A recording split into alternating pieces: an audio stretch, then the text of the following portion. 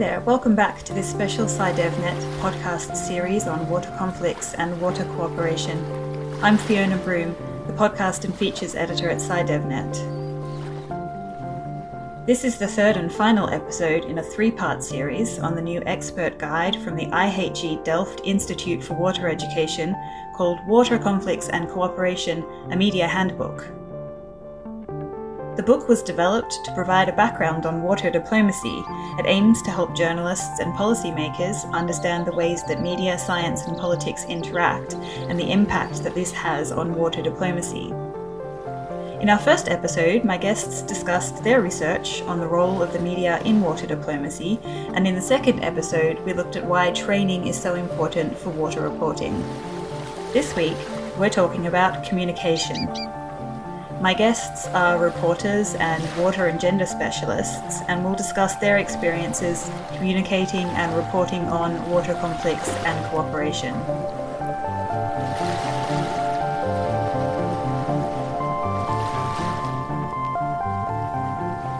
I'm joined today by Azahra Jadala, a multimedia journalist based in Sudan. We also have Alexandra Said, who's currently working with the United Nations Environment Programme in Ethiopia. And Frederick Mujira joins us from Uganda, where he works as a water and climate change journalist, media trainer, and development communications specialist.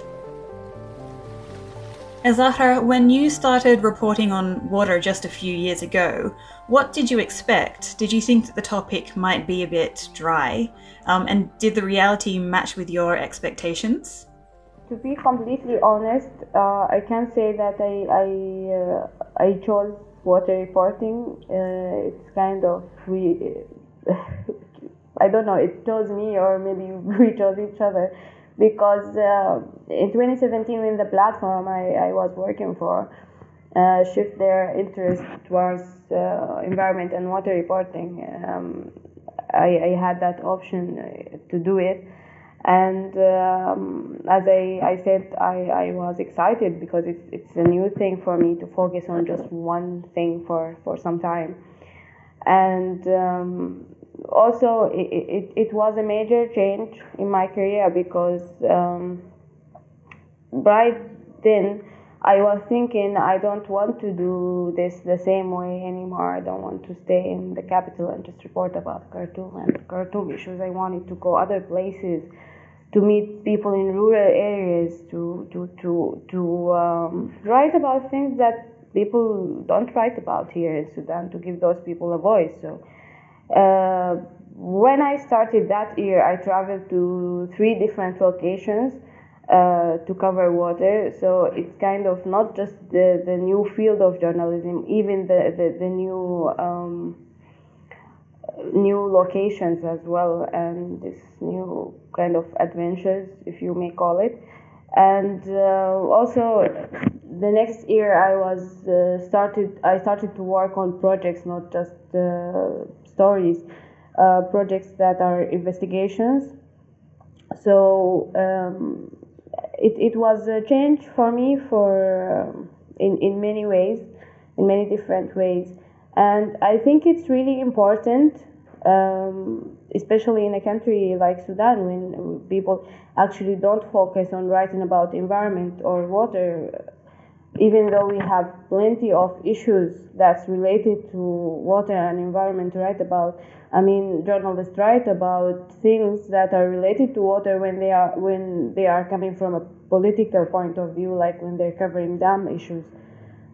But that needs a change. And in the recent year, I have attended some events and conferences and workshops that are trying to enlighten Sudanese journalists about these kind of issues. So I hope that the future will be different, because the audience need to have more awareness about lots of problematic issues that can be very disastrous in the future, and the change should happen now. I mean, we are not only running out of time globally, we ran out of time, so we need solutions, and we need focus on these issues. And water is becoming more and more one of the most valuable assets in the world, whether we like to believe that or whether we like it or not. And these issues need to be highlighted. And I can't stress enough on how important it is for Sudan for journalists, for the media in this country to focus on water reporting and environment reporting. So, Alexandra, when you're communicating about water diplomacy, does gender matter? And what do women bring to conversations about sensitive topics such as water and conflict? Why is it important to have them involved in the conversations? Well, gender always matters, whether you're communicating about water diplomacy, sustainable development, or even artificial intelligence. Gender is, of course, not the only factor to take into consideration when you're communicating about various topics. But in our article, we focused on the importance of including women when reporting about water diplomacy, because water diplomacy meets at the intersection of diplomacy and water governance, and both are fields which have historically been dominated by men. And although women are still not participating in equal numbers, it is important to highlight those that are in fact there at the table. And most often when media reports about diplomacy or security, we are shown pictures of men in suits. We wanted to highlight that there are women who work in this field, and they might not be shown in media, but they are there and doing the work. When it comes to water scarcity or environmental degradation, we know that women and children feel the consequences at a greater extent than men, but that doesn't mean that women are victims. They are also part of the solution. And representation matters, so we shouldn't only portray women as victims, because in fact, they are often the change makers. And through having a gender-sensitive media reporting, we can change the narrative and the perceptions that we as a global society have about women and the capabilities of women to lead high-level decision-making, especially in environmental governance. And if we want to achieve the Sustainable Development Goals, we must also include the perspectives, knowledge, and concerns of women from various socioeconomic, ethnic, and cultural groups. The United Nations asserts that gender equality is a prerequisite to achieve all other Sustainable Development Goals, and therefore gender matters. On the second part of your question, what do women bring to the conversation? Well, they bring their own unique perspectives. It's not only about having more women at the table, but also various kinds of women from different backgrounds to reflect the different communities within a state. But research also asserts that having women and a diverse set of stakeholders in the negotiation table, it increases the likelihood of reaching more equitable and sustainable solutions to various issues. So it is, of course, imperative to include women in all high-level decision-making, including water diplomacy. And Fredrik, you work with a number of projects in the region, is that right? Yes, that's right. Could you tell me a bit about the organizations? I am a water journalist. I've been writing about water for the last 15 years. But what is important is that in 2011, I founded a network of journalists in Africa who report about water called Water Journalists Africa. We are about 700 journalists on the continent. And then in 2016, I worked with an American journalist and we founded InfoNile. InfoNile is a geojournalism platform. We have about 400 journalists who are members of this network in the Nile Basin. Yes. So when you're communicating the story of water, are you really talking about the stories of shared narratives? Yes, it depends on how you look at it. It is important to know, for the journalists, the stories the journalists tell about water shape the stakeholders' responses. So this is why it is important for these journalists to tell these stories in clear formats and, that will inform the audience who take decisions. So water is a shared commodity, as we all know. So this is bound to lead to intersubjectivity around issues of water, and it being a shared resource means it calls for shared management of this resource. I'll give you an example of my village in Uganda, where I come from, you find, for example, or if you look at the wetland, and you find the wetland has been, a source of water for the village, and if people are, someone comes in to encroach on it, destroy it, and then you find people, all from all the villages who have been, getting water from this wetland, coming in, to fight this man, to fight this lady, to make sure it doesn't, encroach on it, to fail them from getting water. So I strongly believe, yes, one of the approaches of communicating in a better way, of course, the story of water is through shared narratives. These stories, anecdotes, narratives help to increase comprehension, interest, and engagement around the story of water. And also, shared narratives allow stakeholders to develop a common perspective or a common ground about water, which helps these stakeholders to interpret issues about water in a similar way. We've been seeing this especially through our network. Also, shared narratives are built from the bottom up. So, and these stories of water mostly affect the users of water let me say, in rural areas. This gives them a chance to have, their voices in this story. Yeah, not just, writing a story about water, and you think when you talk to, diplomats and then government officials, and then you end it there, the story would be incomplete, without, these voices of the local people. Yes, so I strongly believe that,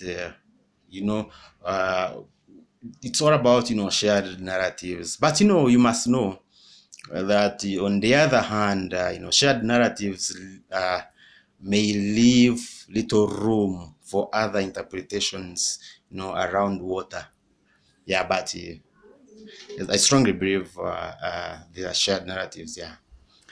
So, Alexandra, a journalist who's approaching a story about an international water body, what kinds of questions should they be asking themselves when they approach the story, and what sorts of questions should they be asking the people they interview about these political processes surrounding the international water bodies? That's a tough question, but I think that journalists should not be afraid to ask the tough questions. Water diplomacy can be sensitive, like all diplomacy, but I think they should ask the tough questions. And they should also, in this case, talking about the lack of women, they should, when they see a delegation which doesn't represent the society, for example, an all-male delegation, be brave enough to ask, where are the women? And ask questions that reflect what the local communities are concerned about. Because sometimes the political dialogues and messages are from a very high level, like the state level, and it doesn't really consider the community levels. And it is often the small communities that feel the negative impacts of water scarcity or water pollution. So I think that journalists should ask the decision makers if the solution that they are reaching, do they have a long-term perspective for the people and the communities rather than short-term political gains and for power.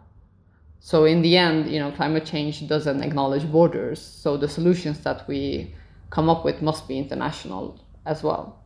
So, Azahra, what are the greatest challenges that you face when reporting on water? Is navigating the politics possible when national interests are at play?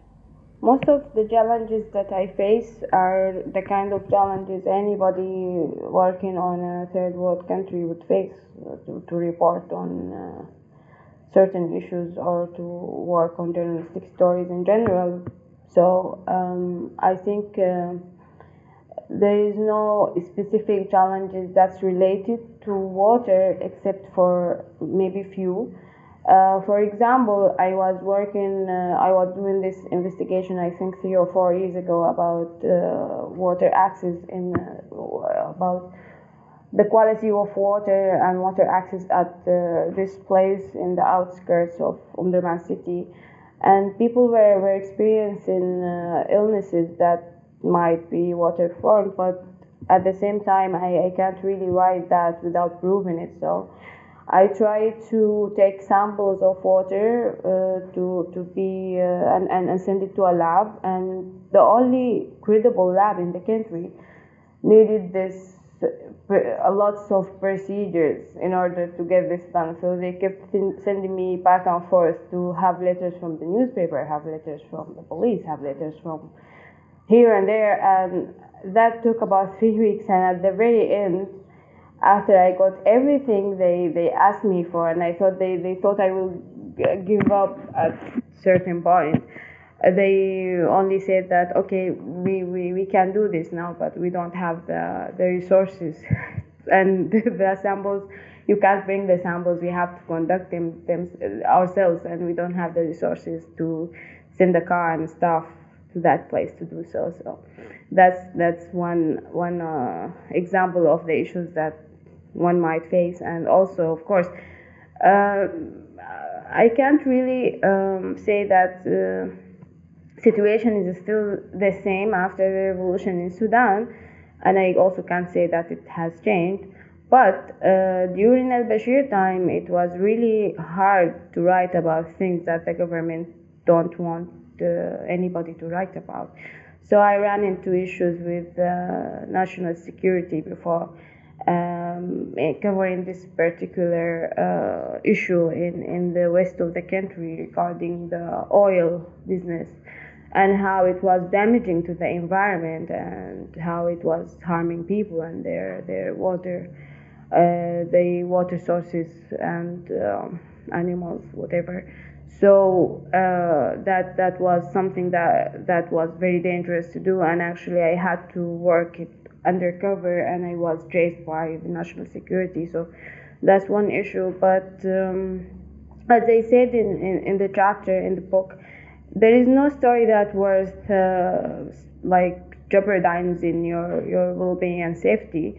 But in that time in particular, I chose to, okay, I'm going to do this, but I'm going to be very careful. And that's what happened. And then the story came out, and actually it inspired some changes. And there was this activist from the area who, before the revolution and after that, they are using the story as a reference to documentation of the harm that had been done to the people of the area by the oil companies. So I am very proud of that, and I think it was the right choice that I chose to continue and to work on it, just with different measures of safety and being careful and stuff like that. So challenges like this happen, and I think that they are not limited to water reporting, but it has to do with the environment you're working on, the country you're working on, with the authorities. But maybe in the future things will change, and well, I certainly hope that journalistic work in Sudan becomes more supported by the state, at least. No doubt you've also faced some similar challenges as a journalist. But Frederick, you also set yourself the task of reporting on biodiversity and climate change, which are scientifically complex issues and may also be seen as boring by editors and also audiences. How do you make biodiversity relevant to your audiences? Yeah, it's true. I've been writing about biodiversity for some time, especially through our network, InfoNile. And also, other stories that I write for different media houses, and also editing these stories at New Vision here in Uganda, where I work. I can give an example of the story that I feel it's an outstanding biodiversity piece that I did.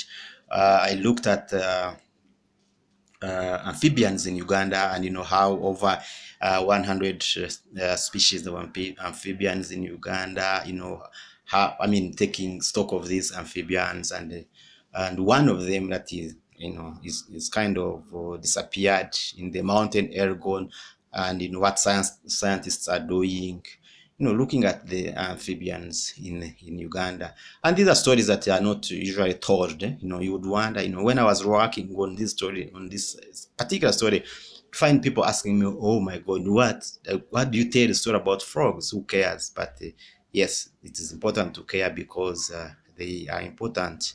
And one of the things I do is let people tell their own stories, and also I've been using also on Water Journalists Africa and InfoNile, even here in New Vision, we have been using creative and interesting methods, such as the use of maps, short videos, drone journalism, satellite imagery, the use of data journalism.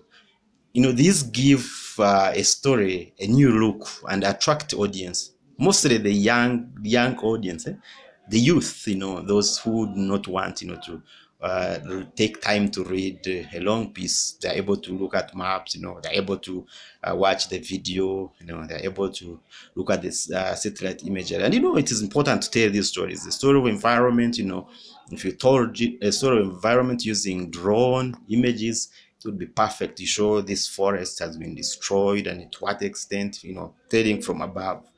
Yeah, and also this attracts scientists. These scientists know much more of this stuff, and if they see it in our stories, they are bound to read them.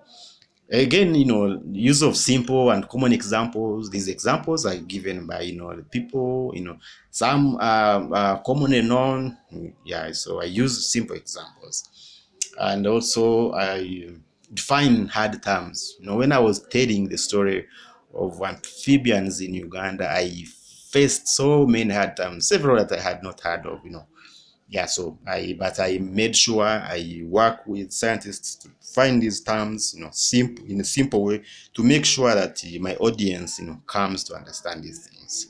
Yeah, so the use of creative and interesting language, as you write, you tell a story so that the audience can follow.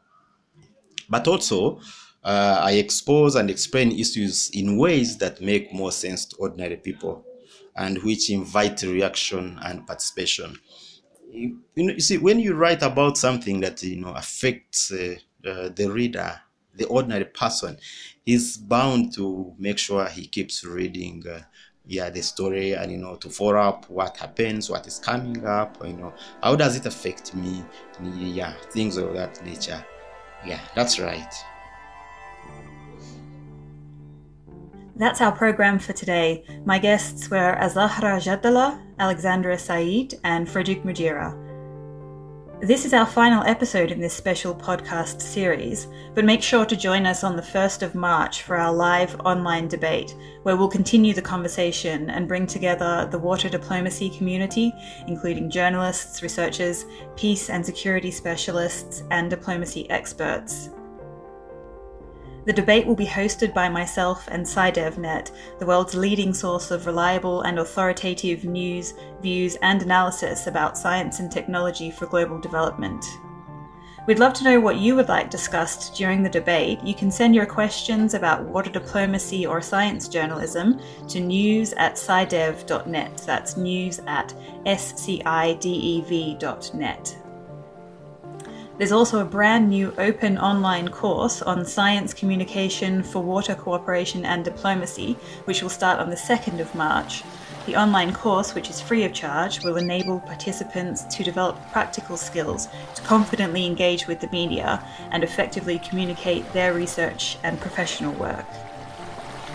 To sign up for the course, go to the IHE Delft website, or you can find the link on the SciDevNet article for this episode.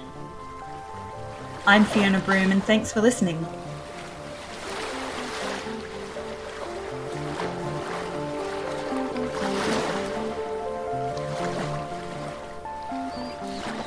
This podcast was produced by SciDevNet with support from the IHE Delft Institute for Water Education and the DUPC2 project.